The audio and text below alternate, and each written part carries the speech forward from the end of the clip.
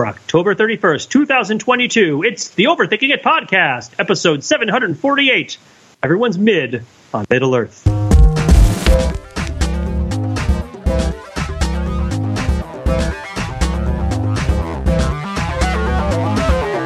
Hello and welcome to the Overthinking It podcast, where we subject the popular culture to a level of scrutiny it probably doesn't deserve. Overthinkers are like your smart, funny friends from the internet. It's something of a parasocial relationship. I'm not going to lie.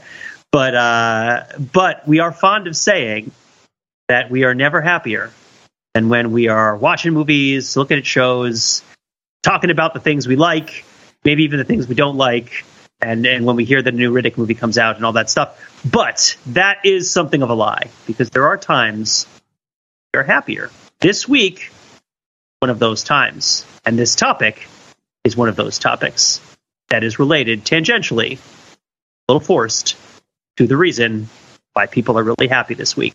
So I'm Peter Fensel. In case you haven't realized, Matt Rather is not here. He has gone into the smithy to hammer at the very burning blood of creation and forge a ring of power that he will use to get married to wonderful Christina, who was a guest last week on our Taylor Swift podcast. So we all got to know her a little bit more. And a lot of the overthinkers are going to be there. But I am more goth and will not. Because So we're going to talk about the Rings of Power, the Amazon show. And I've got Jordan here with me. Hey, Jordan, how you doing? Hey, how's it going? You know, it's going great for everyone else. But I sing a different song of individuality and creativity and industry that will darken the world and usher in an age of furious battle and death. No, I have a very, very small child that can't get on an airplane. So I will be not traveling to the In the Darkness binding ceremony that will be taking place this weekend. Yeah, I shouldn't say it that way. But Jordan, you're going to the party, right? You're going to the Ring Fest?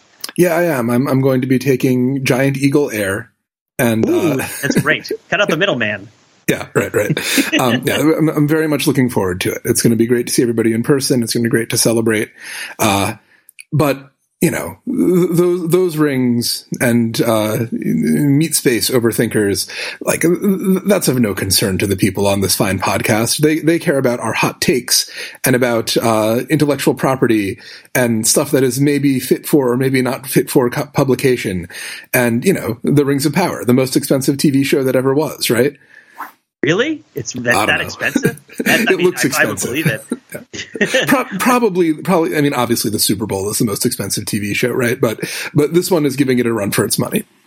Fair enough. Yeah, we're not going to say anything about like the golf.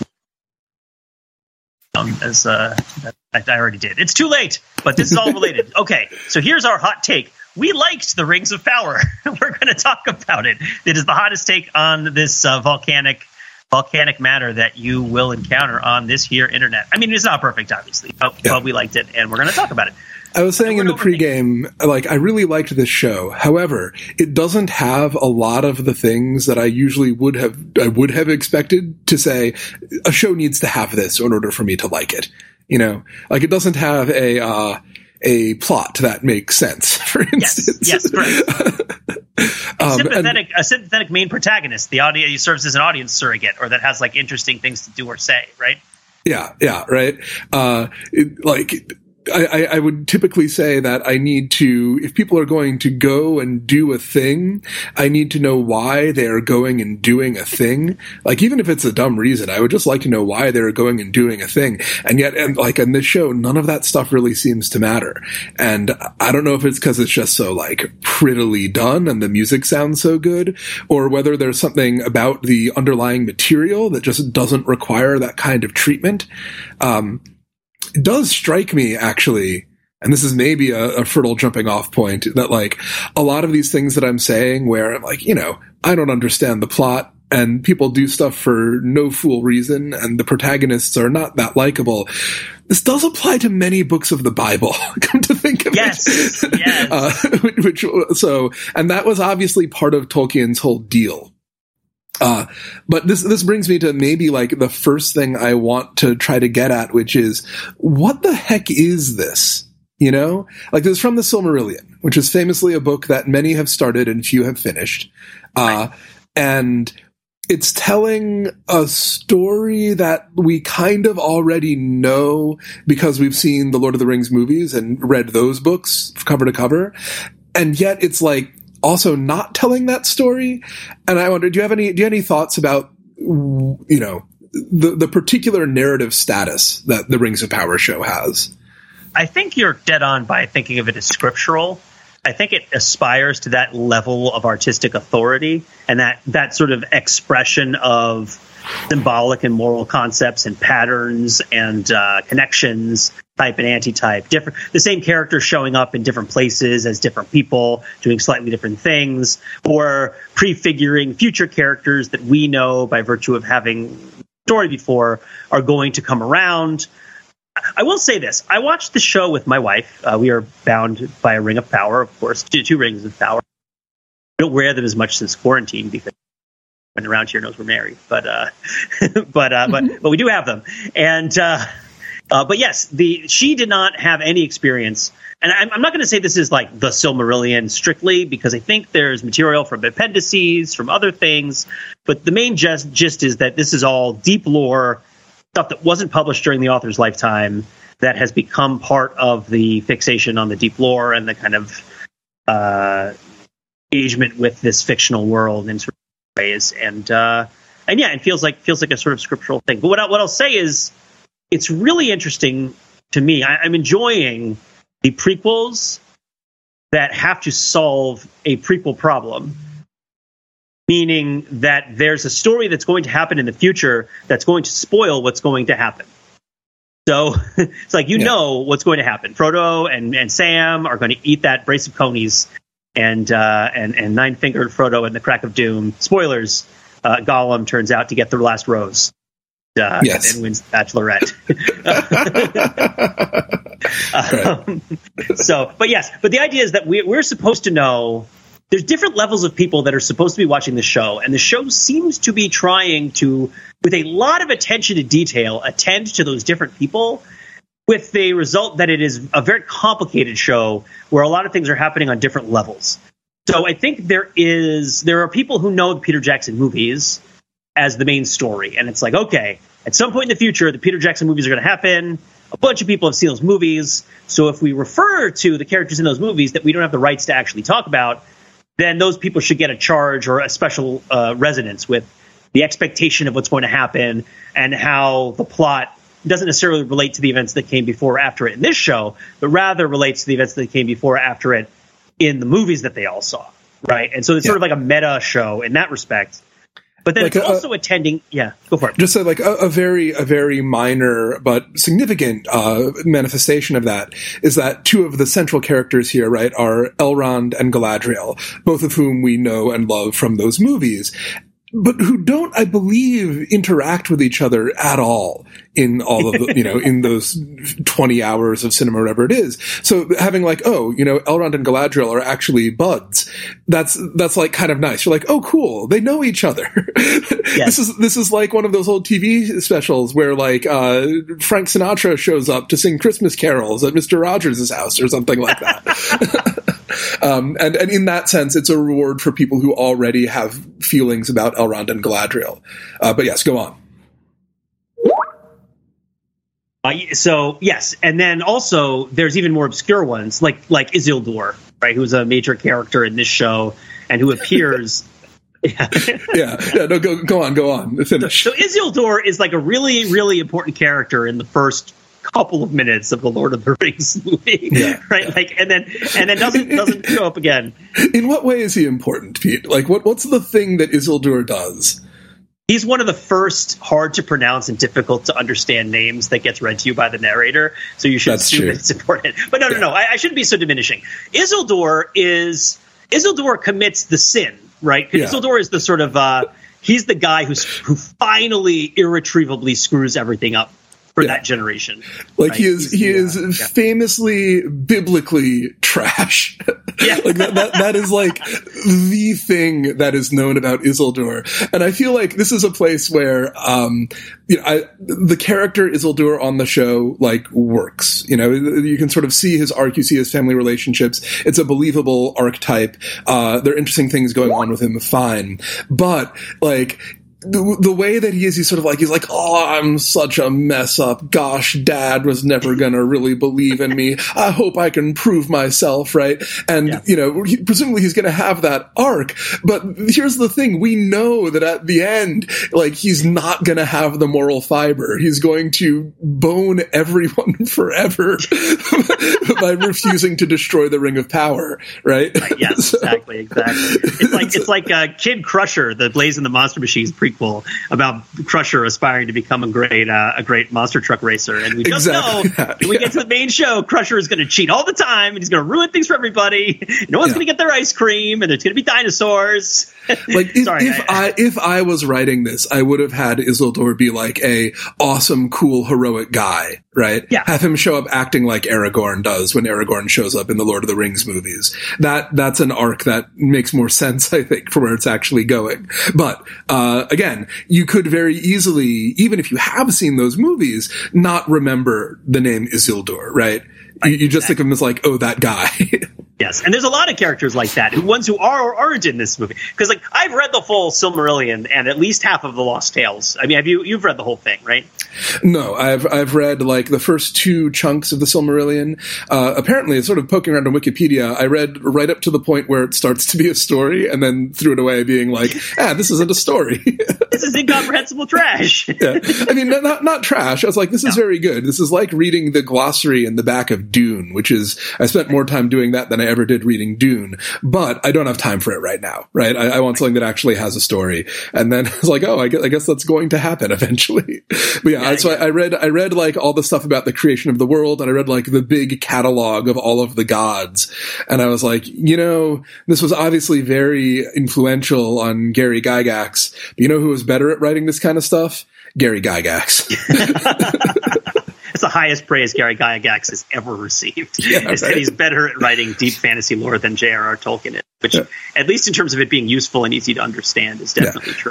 And like fun to read, perhaps. Yeah, fun to read. Yeah, there you go. Yeah, but so both of us have read enough of the Silmarillion to know about Tolkien's overall, I don't want to call it cosmology, but his sort of moral metaphysics of morals of Middle Earth and Valinor and all the other places, and how it's sort of supposed to work and what it's supposed to be doing, which is not necessarily obvious even if you just read notice we skipped the regular books, right? We just skipped to did you like reading about Helm's Deep? Like, we're going to tease you with a Helm's Deep in this show and then not do it. How do you like that, right? Yeah. But yeah, it's they did a mini Helm's Deep. Deep. Definitely when I was watching that with my wife, she was like, Helm's Deep. There you go. Well, I'm straight up wrong with that. I apologize. And I will say that, if this is a prequel show where the point of it is even the very well-meaning people turn out to be huge jerks and failures, and we're going to watch how all of their designs just fall the F apart, right? Except for the hobbits, who are the best. And because the hobbits are the best, because they care about eating apples and watching after their family and walking around. It's like good life, man. Yeah. But yeah, it's. Are we going to at some point get the origin story of the hobbits getting baked off of their gourds all the time? I hope so. It seems like they're running out of story, I think, right, to do with this. They're going to do another season, which I think they will. Yeah. I mean, they have to, right? Because they can't leave it here with only the elven rings actually forged. That feels unsatisfactory. And I mean, it's getting, people are watching it, right? I think it's doing all right. Or I don't know. I haven't been checking the industry trades. Well, I mean, I will compare it to 2 other shows also, where in terms of what it's doing that are fairly recent. Yeah. One is the Foundation show. I don't think you watch. I did not. No, I never read Foundation either. Yeah. I was a huge Foundation fan when I was 15 years. You're a dude. You're a but so it's and maybe it should be different. Never mind. I'm not going to. But that's the whole point, right? Is that the Foundation series that they made for Apple TV Plus, is a wrangling with the idea that this is a beloved story that has certain things about it that are very cool, but that kind of sucks in a whole bunch of ways, and that we don't feel obligated to faithfully adapt. And it's we as the people making the show have different opinions about the ideas that are in the books than the author does. And we're going to make a show that deals with and contradicts and conflicts a bunch of the ideas that are in the books, and is going to use characters who are in the books. We will change their names, we will change their gender, we will erase people and swap their names around. We will change the order of events by years or thousands of years. It doesn't matter. We're going to invent whole things, major world building things, whole cloth. But the point is, at its heart, it's going to have recognizable things from the Foundation books, and we're going to make a good show that engages with the ideas that are in the Foundation book, the ideas of empire, the ideas of permanence, the ideas of progress, right, and the ideas of learning, and the mind, and the human mind, and savagery, what savagery is, right, and who has it, and who doesn't, all that. And then the other show it reminds me of is the Rings of Power, or not the Rings of Power, is the Wheel of Time. Did you watch the Wheel of Time show? I watched exactly one episode of it, and was like, well, they made some choices there. Yeah. I think if I was younger and had a fewer responsibilities, I probably would be like watching it right now. It was definitely good enough to catch my interest, but like not good enough to suck me in for what I know is a very, very long series of books. It's more on the level of like The Magicians than the level of like, the source material is generally seen for whatever reason. People have reverence for these books. Yeah, it is. I like them, don't get me wrong. But. Yeah, it's a sort of a Hercules the Legendary journification of it, perhaps. Yes, well, yeah, and they CWify it, right? They make it about the relationships among teenagers. They swap around the teenagers. They make them all hot, which they definitely aren't in the story. But the main thing that they do is they take an obvious plot point that anyone who is even passingly familiar with the story knows very clearly, such that it is even featured on the cover of and in the title of like multiple books that are published in the series, and make it the mystery of the first season with this idea like, hey, we changed so much. You don't know what we changed, right? Maybe we changed the whole thing. Who is the Dragon Reborn? Don't look at the cover of the third book. It tells you who it is. Right? Like, well, and the crazy thing about the Wheel of Time show in particular is that a lot of these real hard right turns that they take with stuff, like you as someone who has read those books, and like I loved those books when I was a kid, I was like, wait, you can't change that, and then you realize like, wait a minute, oh no, wait, man, you've got to change that. So, for instance, like one of the things about the Wheel of Time is that this mystical figure, the Dragon Reborn, is like, it's going to be a man. It's definitely going to be a man, and he's going to be the strongest magic user ever, and he's going to, what's the thing they say about William Wallace, right? That he's going to fart fireballs and spit lightning at the British. Bolts out of his arse. Right? Yeah, exactly. Like he's just the bee's knees. And in this, they're like, well, it could be a man or a woman. And you see that's like, wait a minute, no, it's fundamental that it's a man. It's like, well, should it be fundamental that it's a man? Like we had the pacifist character kill his wife in the first 15 minutes of the show, so like, hey. Yeah. And then there's another thing, which is that like the society that they're put into like is this richly multicolored, all shades of the rainbow, all kinds of ethnic heritages, and I was like, well, obviously that's good. It is a little bit weird that this town that they're in, which is this place called the Two Rivers, which is supposed to be this like isolated backwater enclave where, quote, the old blood runs true. And like all the people that are there are sort of special and better because the old blood is strong. And you think of that for like 5 seconds and you're like, yeah, come to think of it, they really did have to make that multiracial because the alternative is not to be tolerated, right? Yeah. And I feel like there are some parts of that could be brought up at least with regard to Lord of the Rings. Like a big place where you see that happening is this really interesting, really intense scene where Adar, the orc leader, right? The Uruk leader, I should say, has been captured and Galadriel is interrogating him. And Galadriel is a beloved character in the books, and the Galadriel from the Peter Jackson movies is fantastic. And Galadriel in this is sort of like, okay, so take all that and then also add the Legolas from those movies, right? She's doing backflips. She's doing like, classic John Ford, Yakima Canet style horse stuff where she like flips down the side of the horse to dodge an arrow, right? She's a badass. And then she's like, I'm going to genocide you. I'm going to genocide the heck out of you. And Adar, who has been a very compelling villain up to this point, and, a sneering, brooding orc, all that stuff, he's like, we're just people. We just want to have our slice of the earth, our place to live. Please don't call us orcs. We prefer the term Uruk.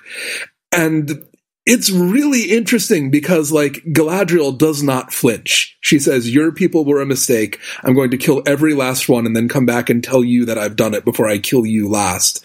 And the show just sort of lets that happen and then expects you to continue to think of her as a hero in the next episode, which is striking, right? Yeah. to watch. Oh yeah, for sure. The whole idea that Galadriel, that the ruination of the world isn't just a trick. It's not just like, hey, I made this ring. If you put it on, which is a totally normal thing to do with rings, then the world will be ruined. Gotcha, right? Which just doesn't seem fair. It hardly seems fair, right? But the Rings of Power, I think, goes to a lot of trouble to show that the characters who are on the side of the good guys in the later stories, who do make mistakes, or I would even say deliberate choices that ruin the world, are bad people in a lot of really intense ways, and that the ruination of the world is something that's deserved because of what they did and how they choose to act, and what they share and how they lie and how they betray people and their greed and all that stuff. It was so fun. I would say I had a couple of really favorite moments in the show. One of my favorite moments is the moment where Adar is standing before the people, and the little sniveling old man comes out and pledges his loyalty to Sauron, and he looks at him like, if you'd like to make a call, please hang up and try again, right? Like, you kind of came to the wrong meeting, right? And he just sort of looks at him like, you really wanted conference room 25. This is conference room 20.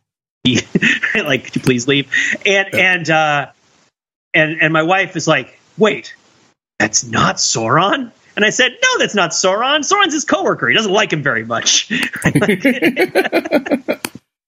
Which is, one of the things about this show that I think is in the category of the things that you mentioned at the beginning of the show, which is things that I would normally disqualify me from liking a show, but in this case didn't disqualify me from liking the show, is that was such a cool moment. And the idea that Adar was going to be a different vision of who the orcs could be, and that someone was going to kill him, and that was what was going to lead to the orcs being Sauron's, or that there'd be some sort of way in which the orcs were stripped from Adar, right? By killing him stupidly or by using magic on them in some way, and then Sauron would come back and then he would be in charge. I felt like it was a little bit unfortunate that Adar ended up being in the tank for Sauron as much as he was, because really what he wanted was, if not kind and not defensible from a moral standpoint in terms of how he went about it, but reasonable.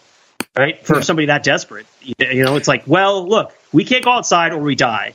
This is because there was a crazy god who did this to us for no reason, right? We figured out that there's a way that we can create a cloud over this place in the world where not a lot of people live, right? And granted, the people who live there are in good shape and have nice facial structures, right? And are pretty. Smoldering without being outright sexual? Is that what the characteristics of the people of the Southlands are? I'm pretty sure that was on the casting call sheet. Yeah. Yeah. It's like find the beefiest elf. Although I will say, just as a side, if that dude, and I don't remember a lot of the names. Part of why I brought up the Silmarillion is I don't remember the names of the people in the Silmarillion. I don't remember the names of the people in the show. It's sort of part of the experience that you sort of kind of remember what's going on. But the main sort of doomed lover elf guy, Arondir is his name. Arondir, okay, and he's the beefy elf. But then there's this random guy who has 4 lines, who I feel like the casting director is find me the elfiest elf in all of Elfland, right? Find me the man who looks the absolute elfiest that you've ever elfin seen in your whole elfin life, right? Your whole elfin life. And so it's this really tall, extremely angular guy with a really sharp nose and very delicate facial features. And it's Lady Galadriel is go get me the scrolls. And he's like, yes, my lady. And it's okay, that's the elfiest elf guy in all of Elfland. But the point being that Adar's war of of kind of survival and conquest is not good, but it's not uber villain bad. It makes sense that the orcs would want to have a sort of limited place where they could live. specifically because they were screwed with so much. And then, of course, we see the opportunity that exists to negotiate with them, which is just utterly thrown away. Now, of course, the end of the show then kind of betrays that by making them all in the tank for Sauron the whole time. And I think the end of the season, rather, kind of like reneges in some of its more interesting propositions that are made earlier. But then again, that's just sort of the proposition. I think we actually might need to wait to see what happens in season 2, because it could be that they are in the tank for Sauron the whole time. Or it could be that their plan is happening and Sauron's plan is happening, and these are not really the same plan, right? Like, right. This is a change that has been made from the Silmarillion, at least as I understand it. The way that it works in the Silmarillion is that, the elves are sort of hanging on, doing their own thing, and this guy shows up who's like, do I have this right that he's pretending not to be Sauron at this point, and he calls himself like the Lord of Gifts, and he's like, I just have gifts for you, which is something that, like, when you're reading it in sort of the Tolkien kind of like biblical prose, and it's like, and then there came to this place a man who called himself Anatar, Lord of Gifts. You're sort of like, okay, yeah, like that's how it works in the Bible. If you imagine it's an actual city, right, where some guy just like shows up at what's effectively like the Lockheed Martin R&D lab of the elves, and it's like, I have such wonderful gifts, like, throw that guy into the sea. Drive in your laptop. Wonderful things will happen. Yeah, throw that guy in the sea immediately, right? But anyway, he then starts to forge all these rings, and at some point Galadriel gets suspicious and sort of like takes Celebrimbor or whatever his name is aside and says, like, look, how about you and me just make 3 rings for the elves, like, just on our own, without the Lord of Gifts being involved, just for funsies, because she's suspicious, right? And then those 3 rings are preserved of the taint. But it's not until Sauron forges the One Ring and is like, P.S. I'm Satan, right? Like, that he sort of like drops the mask and reveals that this has all been his plan. This is a big change, that in this case, he sort of shows up to start to try to do that. Galadriel rolls him immediately. He leaves, and then the first rings that are created are these elven rings, which are, you get like the Galadriel, the super racist thing coming in here again, where she's like, these rings must be only for elves, and her half-human buddy Elrond is like, okay, right? I mean, how would you bring it up? It's pretty awkward. It's Thanksgiving. You don't want to ruin it for everybody. Yeah. But anyway, so then Sauron, like, the last shot of the show is Sauron walking into Mordor. Now, it could be that, like, this was all his plan to get caught by Galadriel for some reason and then go to Mount Doom, which he has sort of engineered the creation of Mount Doom for the forging of the rings. Like, I've seen shows with dumber plots than that. But it also could be that, like, Adar is creating a homeland for the orcs, and the volcano is for that purpose. And Sauron is like, okay, plan B, I wasn't able to subvert Elven society, I am defo going to be able to subvert Orcish society. And we're going to see a conflict between Sauron and Adar, as we see, Galadriel doing whatever all else, with her new magic ring powers, as like the main arc of season 2. That would be very cool. This was a show that brought up a lot of possibilities for what the story might be, especially for a prequel, which I really appreciate. I definitely appreciate it. Yeah, because the prequel, like, it's sort of the problem with prequels is that everything has to be ruined so that there's a problem for the sequel to the prequel, the main thing. And there are a couple of ways in which this show plays really funny, like, head fakes with, that stuff's gonna go bad, but exactly what way is it gonna go bad, right? It sort of presents you with 3 plausible Sauron candidates. And depending upon whether you basically know him from the movies, where it's like, oh, he's the big sinister orc leader, probably Adar is Sauron, or whether you know him from the Silmarillion, where you're like, whoever is being nicest to Celebrimbor is absolutely for sure Sauron. So, like, the second that he comes in and says, like, oh, you're Celebrimbor, and you're like, wait a minute. I mean, I thought Celebrimbor was Sauron for most of it. I was like, they just cut out the Gordian knot and they just made Celebrimbor Sauron. That's cool. He was acting highly sus. And then there's also, like, the angel that fell fell from heaven. If you think of Sauron basically as Satan, then the guy who is not yet revealed to be, but very obviously Gandalf, could be plausibly Sauron, right? Although I guess like there is a left field underpants on head possibility that guy is Saruman instead, because he's just a wizard, and at this point Saruman should be a good wizard.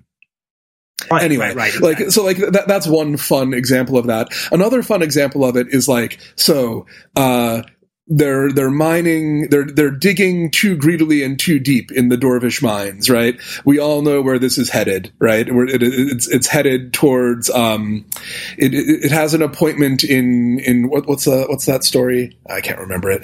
It has an appointment in Balrogia, right? But we know that Balrog is called Durin's Bane. And then the show's like, here's Durin, here's also Durin. So like one of those guys is going to get eaten by the demon, but we don't necessarily know which one. Right. Which is great. There's so many Durins. It could be this guy's kid. We don't know what's going on. Yeah. I did like how they made him look exactly the same.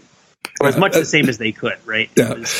My wife asked, like, is that the same actor? Because that would be pretty cool. It isn't, but that would have been pretty cool. Oh, man. I loved the Durin and Elrond plot of this story.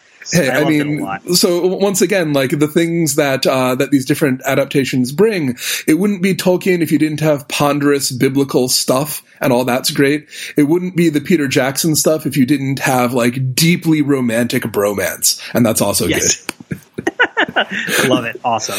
Yeah. So with Isildur, right, the little lines, one of my other favorite moments of the show is a Durin moment. And I'll bring up Isildur for a second because there's a bunch of lines that people direct at Isildur that are just like hit you in the forehead kind of lines, which I just it just tickled me so much, right? The stuff like, when are you ever going to have something worth sacrificing for? Like sacrificing everything for, right? When are you ever going to have that? It's like, easy there, Coach Carter. You know, like it's not a situation that anybody here would appreciate or enjoy. Right? Like, and there's just these little lines throughout that are just like, man, you know, wouldn't it be great if you could do something that really changed the world? Right? Because the world is so lame. And I mean, that's not a direct quote, but the first one was. My favorite moment with Durin, I think, is where Elrond is trying to talk him into giving him access to the Mithril, or like getting him the meeting so that he can Glengarry Glen Ross his way into the Glengarry Mithril leads or whatever, right? Always be mining and whatnot. But he said something like, you know, you would be responsible for the survival of an entire race. And Durin's like, I would be survival of an entire race, right? And he's like, and you could tell that's the part that really tickles him, because the elves would all like owe him one. And given, like you hear what I'm saying, right? Well, like, go on. Oh, just that this is there's the elf dwarf bromance in this show that is clearly in parallel to the Legolas Gimli bromance. Where they're going to be bantering with each other and kind of high, you know, Gimli is the gruff, blue collarish kind of guy, and Legolas is like the fancy pants public school kind of guy, and they're all going to be like cutting each other down and bantering a bunch. They're going to be chirping, as I've learned from watching Letterkenny, right? Give your Mithril a tug. But like this is sort of positioned in this show as sort of the part of the refresher. Part of the stuff in the show that isn't ponderously spiritual or ponderously scriptural is Elrond and Durin kind of jawing it, right? And then Durin is like, haha, like you would all owe me for the survival of the entire race. Like that's the kind of thing that feels like 90% like the kind of endearing thing that we would expect from Gimli. But then you realize that the alternative is genocide, right? Like, and then like he's basically saying like, I could have godlike power, right, over you and all of you or all of your family, and like, well, now we're talking. And it's such a harmless little like venial moment. It's such an endearing, foible-ish, you know, high fantasy as, you know, companion-y, you know, bantery, you know, boys at war kind of stuff that Tolkien, I think, writes. When he's writing that stuff, I loved reading him. You know, the Legolas Gimli relationship is one of the reasons I loved The Two Towers so much when I was a kid relative to the other books. That and the fights. But it's like, oh, Durin's horrible. Right? Like Durin, not only is Durin horrible, but I'll clarify this. In the Tolkien metaphysics of morals, Durin is really terrible. And I guess I'll float that because I think you probably are picking up what I'm putting down at this point. Like wanting that. Yeah. Sure, that wanting power for Tolkien is the worst thing that you could possibly do. Some people have power thrust upon them because they're born to kingship, and they should step up and do it. But trying to seize power, and especially trying to seize power through technology by mining something that gives you power, is that way lies becoming Satan. There's an interesting letter from Tolkien that's been making the rounds where he says, in his way, it's some say, and I think that they might be right, that Sauron was sincere when he first tried to reform Middle-earth and was only sort of tempted into becoming evil later on, because that's always what happens when you think that you know better and sort of try to put everybody's lives in order. And he's the author, right? He gets to decide whether that's what Sauron was doing. So presumably also, that Sauron's is what Sauron. Gay, totally gay. Wrote that in the literature, right? No, he didn't. He is more concerned with. Never mind. We came here not to talk about J.K. Rowling. Let's just keep moving. Yeah, right. But yeah, so in a very specific Tolkien kind of way, wanting to have a magic stone that means that all the elves have to give you homage and fealty, that is the wrong thing to do. That is absolutely the wrong thing to do. It actually makes more sense of the fact that at the bottom of the Mithril mine is the Balrog, in a way. Yeah, for sure. And the idea that I loved the visual of the veins of Mithril going down through the crack at Khazad-dûm. Of course, gotta give my shout out to my boy J. Michael Straczynski in Babylon 5 with Zahadum, Home of the Shadows, reference to Khazad-dûm. But the idea, the veins of Mithril could be the roots of this tree, of this holy tree, or a sort of mirror of the part of the holy tree that was standing up, or they could be cracks. They could be sort of seeping cracks in the fundament of this society. Of course, thereby this huge gaping chasm that has a very unhappy CGI dude at the bottom with a big old horn mask on him. But just this idea that you don't quite know whether the Mithril is really a good thing or not, based solely on the plot of this show, which kind of weaves back and forth and wends back and forth in terms of what the Mithril is for and why they need it. And do you believe the people when they tell you why they need it? Is Sauron lying to everybody? Who is Sauron? There's sort of the thing about the Mithril is it's not, I don't want to even say it's a MacGuffin, because with a MacGuffin, you want to clarify that everybody wants it. And it's also not clear that everybody does want it, and the people have to talk each other into it. It's like if the Maltese Falcon was really expensive, and it's well, I don't really want to buy them. Yeah. It's the stuff that dreams are made of, and it's but so would a BMW Z3. It's what is it, 1995? But anyway. Because a MacGuffin, the point is that everybody wants it, but it is nothing, right? Whereas in this case, the Mithril it's almost the opposite, right? It is everything. It's just a shiny rock for those who like shiny rocks. It is medicine, kind of, for the elves. It is plutonium, kind of, maybe, for Sauron. It's whatever anyone wants it to be. And in that sense, it's sort of pure potential, right? And potential and the ability to direct that potential. That's what people are kind of struggling over and circling around. One interesting thing, kind of circling back to this idea that the alternative is genocide, why don't the elves want to go? Do you have a clear sense of this? Because they're saying when Gil-galad is no one wanted to save this place more than me, but it's time to get on the boats so we can all sail to literal heaven, which is a place that we know exists. Right. Do you have a sense? I have my own opinion, which is that Valinor is death. That Valinor is when we hear that this is how I've read it, but of course, it's not me saying that this is what's right, or this is what Tolkien necessarily thought, because Tolkien had particular ideas, of course, about life after death and whatnot. But I will say I don't think Tolkien is putting an idea of life after death into his story that is like a no cost, totally great, everything's totally awesome, nothing is lost, right? Like kind of life after death. Like we're all just going to like go up there and play Parcheesi and it's going to be great and we'll get high five each other like a Bill and Ted's Bogus Journey heaven. I think that it involves dying, right? And I mean, it's the Undying Lands, but it involves kind of passing out of the world. And the world is good.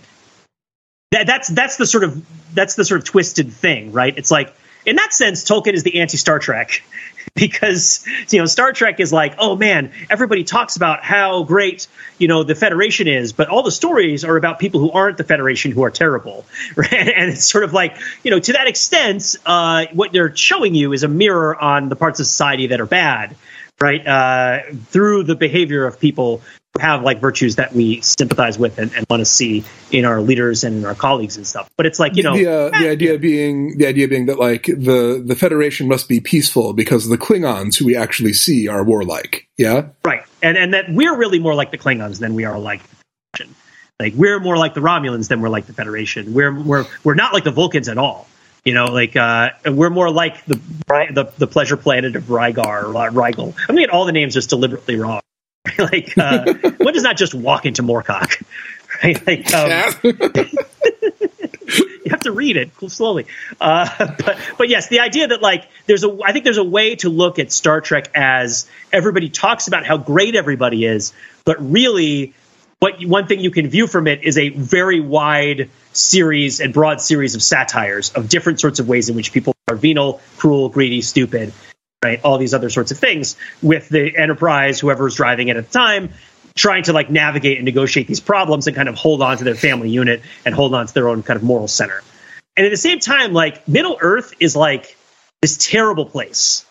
And, there's freaking spiders in the woods all over the place. You walk like 10 miles from your house and a freaking Barrow Wight is going to entomb you into a random pile of dirt. And like, nobody ever talks about that again. Like, hey guys, should we maybe go back and like do something about the Barrow Wights? Was that the only one? Like, what if a kid goes over there? Like, that wouldn't be good, right? But it's like Middle Earth is full of terrible, terrible things. There should have been a scene, like when like right at the end, Sam's like, "Hey, remember back in the Shire, right?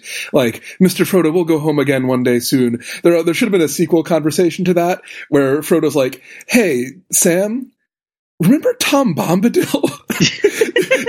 did that actually happen?" Well, Mr. Frodo, I've seen a lot of things. Oh man, he turns into Winston from Ghostbusters, just pleading. I've seen ish that would turn you white, Mayor. But yes, you were saying that, like, Middle Earth, very bad.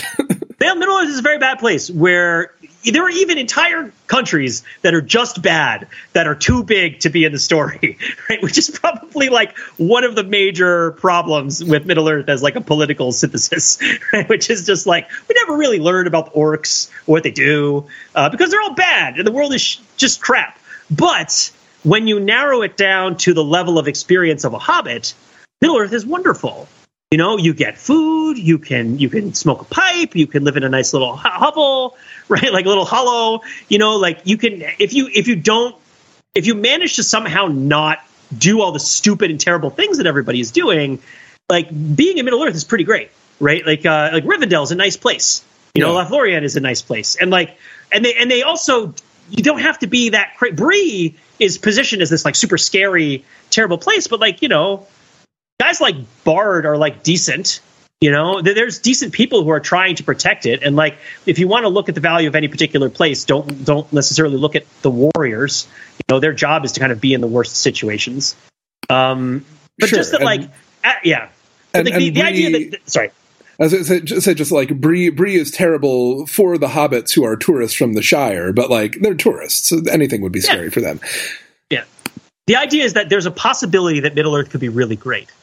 And that it's the people who keep having all this ambition to reform and reshape and like strive for all these sort of grand things, that the story is and this is the thing that Peter Jackson movies really don't do at all, right? Which is center the story on the hobbits and kind of almost position the rest of this stuff as like almost like something to be overcome rather than the be all end all thing that should be the awesomest thing that anybody cares about, right? Like we are not, that's the thing, is that you are not Aragorn. That's the big thing, right? With Tolkien, is like, you are not Gandalf. You are Sam. You are Frodo. Like, there's this idea that there's people in the world who are doing all this crazy stuff, or spirits, right? Like metaphysical spirits that he believes in, that are doing all this stuff. And that's not the human experience, but that's the way that the human experience relates to the sort of bigger experience, which is really scary and terrible. But the human experience is really good, because you got friends and you got parties, birthday parties. There's an 111th birthday party with like beautiful cakes and a dragon, fireworks, and everybody's like smoking something that doesn't make them sick, right? Like, it's basically Huey Lewis in the News. I want a new drug. It's just the Shire, right? All the time. Doesn't make me sick. And it's interesting because, like, going back to this moral metaphysics that Tolkien has, right? Like the ending, which is kind of bittersweet, but more sweet than bitter, is that all of the high fantasy stuff, like, drains out of the world and it's left to Hobbit life. Right? Yeah. Like that's what's left at the end of the day. Sauron is gone. All the elves are also going to go. Aragorn is going to kind of like live for a really long time, but then he's going to die as well. And eventually you're just left with generation after generation of hobbits eating entire pumpkins, right? Yeah. Yeah. And then like the Return of the King focuses a lot of time on Faramir and Éowyn. Which as I recall, and again, I'm reaching way back, it's probably like more time than you probably would think that they should, right? Like focus time on like Faramir and Éowyn, right? Because it's like, now I'm going to call him Daeonorth, but like is that the wrong name? That's the name of the guy from the Tad Williams books. What's the name of the steward of Gondor who throws himself off the bridge? Denethor. Parapet? Denethor. Daeonorth is the son of Yasua, the one-handed, from the Dragonbone chair. Denethor is the guy who went on Parler too much and like got really upset about like how the world was ending because a bunch of orcs were going to take our jobs, and threw himself off of his balcony. But the idea that like the Denethor isn't going to keep running Gondor. Like the people who are going to be running Gondor are going to be like a little bit more, like even Boromir isn't going to be running Gondor. It's going to be people like Faramir, who's like softer than Boromir, and that's probably good. And I'm not saying this is a happy ending. I'm not saying categorically this is how it is, but I do think that if you go to Valinor, that's what you give up, is like life, right? And human life. Sure. And yeah, and I guess for these characters, they shouldn't care because they're not human, right? Yeah. But they did a great job of thematizing that in this show when like they're sailing there and like the gates open and then suddenly like all the elves burst into this perfect song, right? And it doesn't feel like they're not like Anna 1, Anna 2, right? This isn't something that they're practicing. They're not singing Amazing Grace or some kind of religious song. This is like the spirit of the Undying Lands is moving them and they are transfigured, right? And then Galadriel is the most human of them and she's like, nope, gonna just dive off the boat, right? But like you do see them leaving their sort of humanity, elfanity, whatever, the part of them that isn't just sort of a reverberation of the divine choir behind in order to enter that space. Which is, but I don't know, because like, this is an interesting point of view, because I feel like with people in the real world, usually the problem of saying like, well, what's so bad about death because you get to go to heaven afterwards? The answer is like, well, but do you though? Because I'm not really sure. Whereas here, what you're sort of putting forward is what's so bad about going to heaven, and the answer is like, well, there's all this cool stuff that you have to leave behind, which is like, that's definitely a colorable claim. But there are whole early discredited versions of Christianity where like that's what the fall of man is about, right? Yeah. Is that sort of some aspect of the total unified godhood is like, hey, wouldn't it be cool to have a physical body for just a minute? And like, thus sin enters the world. And eventually at the end of days, all of us sort of like fallen fragments are going to say like, oh, wait a minute. No, bodies are terrible. I want to go back to being God. And like the universe will sort of fold back on in on itself to a single point. And like, that is the nature of sin in that cosmology, right? Is like wanting to have experiences. But I do think that it's something that like, Tolkien is a great writer about food, right? Like, and basic pleasures of friendship and the hearth and that kind of thing, and all those experiences. Like, obviously he loves that stuff every bit as much as he loves, elves and magic and everything else. Yeah. And so, and of course, the show didn't really go into this a whole lot. Well, because there are things they could say, like the Avondale, right? Or Avonlea, Anne of Avonlea, which is the name of the woman who is in the tower. No, so, okay. So the elf-human romance that's in this story, I think, is somewhat in that space of, well, why wouldn't you leave? He's supposed to leave. It's like you got called back home, you're supposed to leave. And it's like, I don't want to leave. I love it here, and I love this person who's here. Like, I don't want to go. Look, can't you tell her outfit? Like, unlike everyone else here, her outfit has no sleeves. Like, how can you possibly look away? I did love how somebody pointed out, I think, that she was wearing a visible sports bra at one point, which I don't mind. It's all good. The orcs were wearing crazier stuff, like skulls and things like that. I wouldn't wear a skull to my CrossFit. That's a little bit much. I wouldn't wear a sports bra either. That's kind of not here nor there. The point, what I just say here is the other thing is that there is a plan in all of this cosmology for the people who stay in Middle Earth. There is divinity. There is and you were rewarded for abiding by your standing. And how is it? How are you rewarded? In mysterious ways. Because that's how this all works. We don't know. Maybe at some point when you think you're going to die, an eagle will pick you up. Why did I get the eagle the whole time? And it's like, you don't. Like, who do you think you are? But I did think one moment that I really loved, and I want to get into two more moments I really loved before we wrap, and I'll be quick about them. I love the moment where the wife / mom, right, whose name I believe is Anne of Green Gables. No, I think her name is and we're going to call her Cleopatra. Do you know what her name was? What was her name? Xena Warrior Princess? No. Cecily Stronger? I'll go with that. When Cecily Stronger is telling everybody that they're going to make a stand at this tower, it felt to me like a prefiguration of Minas Tirith. And Osgiliath, is that the name of the other city? The idea that there are these towers that are on the boundary of Mordor where people will make a stand against Sauron, and that this is something that's supposed to happen. And that feels very biblical, to me, because in the Bible, there's a lot of stuff that repeats. There's, it's part of the way that it functions. It's like, oh, there's this story where somebody is breaking bread, and there's this story where someone's breaking bread, and there's this story where there's a lamb, and there's that story where there's a lamb. And if you see somebody who, is like, there's a lost lamb, and they're going to go try to find the lost lamb, like that, that person's a good guy, right? Probably a guy because of the Bible. Yeah. Like, if you see a story where they are worshiping Balaam and Asherah, then probably not such a good guy. Exactly. But it's like, these things kind of come back, and the hook brings you back.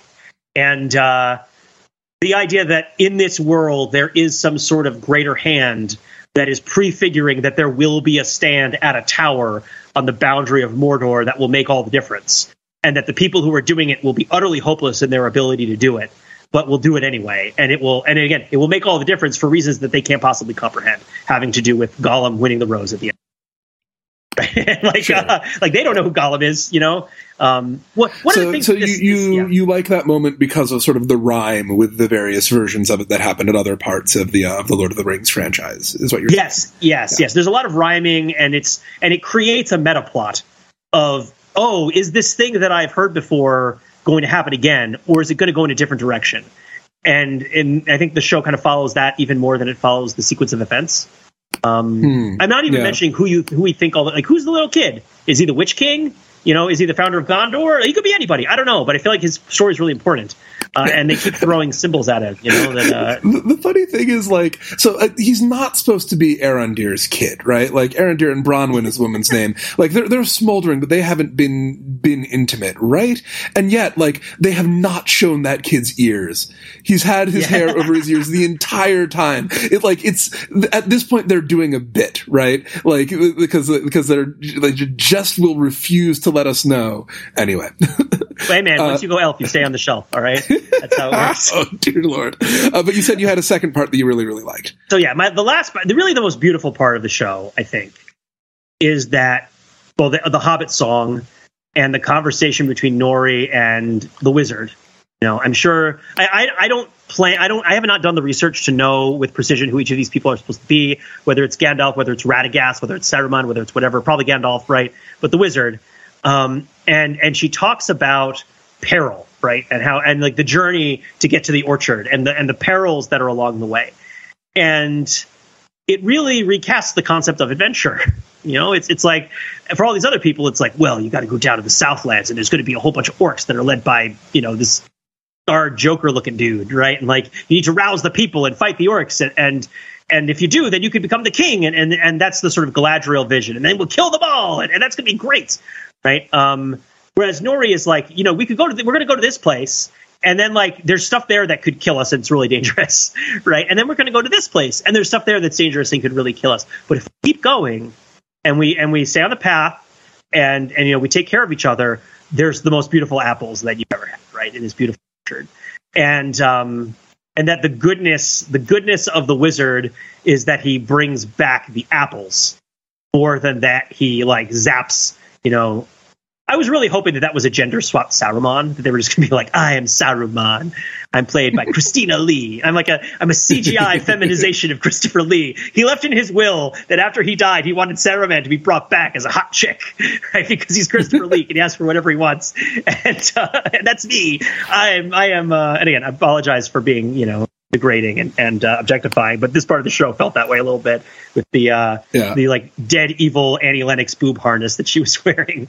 Yeah, they were the ascetics, I think the subtitles called them, were a questionable choice if you ask me. Yeah. And they were also like on the preview screen for the show on Amazon, right? Which was so terrible. Maybe that just says more about me and the algorithm. Yeah, you get different preview screens, right? But maybe they know what you will hate watch. But anyway, I agree that sort of the Hobbit life, the Harfoot life, is presented as a really kind of interesting and more appealing sort of way of being, where you have these very basic rewards, and then you have these utterly overwhelming challenges that you have to get through to get the rewards. And significantly, like, you never, that fight or flight reflex that we all have. Like, they don't have that. They have the flight reflex. The notion of like, oh, there's giant spiders here, so we should kill them to make this path safe, so that then we can just go back and forth between like Mushroom Town and Appleburg all we want. That is not on the table. It's like, we're going to, we are mice, they are cats. We are going to scamper through the underbrush and hope that not too many of us get caught. Right. Yeah. And then when the wizard's like, in my peril, that was just so sweet. And I think it does for this whole notion what, the Peter Jackson stuff really didn't, which was, kind of center it on the fact that a lot of the bad things that happen to people are bad, and the people who do them are bad people, like Galadriel, who's a bad person. Right? Sure, yeah. And shouldn't have a ring of power, but does anyway, right? To close out, Jordan, let me ask you something. Do you feel like your ring you wear is a ring of power? Is it something? I mean, yeah, you know what? I don't think that if you had asked me this before this podcast, I would have said yes. But when you were doing that sort of bit about Rather's wedding at the beginning, I was like, wedding rings are the most powerful rings that people actually interact with these days. I mean, there were signet rings at one point. Those had a certain kind of power to them. But like the wedding ring is not the most legally binding part of the ceremony, but it feels like part of it. So yeah, the ring is part of what makes me be married to my wife, right? Not in the eyes of the law, but in the eyes of society, in the eyes of myself. And that's a kind of power. It's probably about the most powerful piece of apparel, broadly construed, that I put on these days, which is saying something, because my glasses are a heavy prescription. How about you? Gotta leave it there. Oh no, I'll answer it too. I'll answer the question too. I'll say that I was just musing when I was thinking about the themes of this show, and I was thinking about what I thought about marriage before I was married, and the idea of like, oh, you're only going to be with one person, or like, oh, even the retrograde idea of like a ball and chain, right? Like, you're going to be beholden to what this other person wants, and this is that your marriage is going to be a restriction on you, and that you're not going to get to have fun anymore because you're married. I haven't found anything farther. Like, and not in the sense that like, oh man, marriage was a revelation in the sense of like feeling super free, but rather that like my interaction with like freedom has like nothing to do with me being married. Yeah. Right? Like, I mean, maybe it has to do with COVID. I mean, it has to do with having kids. Yeah, I was going to say, like, what you learned is that actually the thing that ruins your freedom is having children. They're great. They're awesome. They have no social skills. They're working on it. They yell a lot. But yeah, like, no, that basically I would have so much less freedom if I wasn't married. You know, like my wife is such a source of strength, and it's such a source of optionality. Like, I could do this podcast because I'm married. If I wasn't married, I wouldn't be doing this podcast right now. But granted, like, I would have my kids, and I love my kids, even when oh yeah, they're great. I mean, I love your kids too, not in a weird way. Yeah. This is not an anti-kid podcast, but like, man, they take up some time. All right. What I'm saying is, like, when you go, one does not just walk to Los Angeles. Right? You have to fly on the wings of the eagles. And I hope that you have a wonderful time and that there are no perils that take you too far off the path. And that the apples at the reception are the most delicious that you've ever had. Best wishes to Matt and Christina for their ring of power, whether it is merely the power to say, my wife is going to be here soon, to the person asking if you made a reservation, which just gives. Yeah, here. Would like to. Yeah, Jordan, thank you so much for joining me. Really appreciate it. Thank you for having me on. Yeah, and if you liked this and you like me and Jordan jibber-jabbing, you should become an Overthinking It member and get the main line, the Thor Love and Thunder cast, where Jordan and I go deep on a 12-part hero's journey of our own, hashing out everything that we loved and thought was hilarious and awesome and ridiculous about Thor Love and Thunder. So yeah, and we have a Discord. You can find the link to it at overthinkingit.com, where we subject the popular culture to a level of scrutiny it probably doesn't deserve.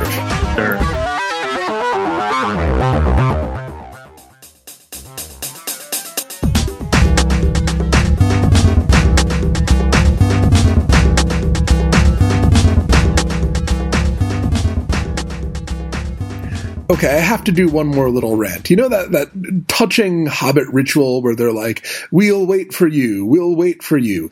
Every single one of those people died because they did not, in fact, wait for them. This is like going to somebody's wake and being like, I raise a glass to you. I'm not going to back you over with my car. Look, man, it's Middle Earth. Sometimes people just do the bare minimum, right? It's Middle Earth. It's mid. That's the deal, right? Everyone's mid on Middle Earth.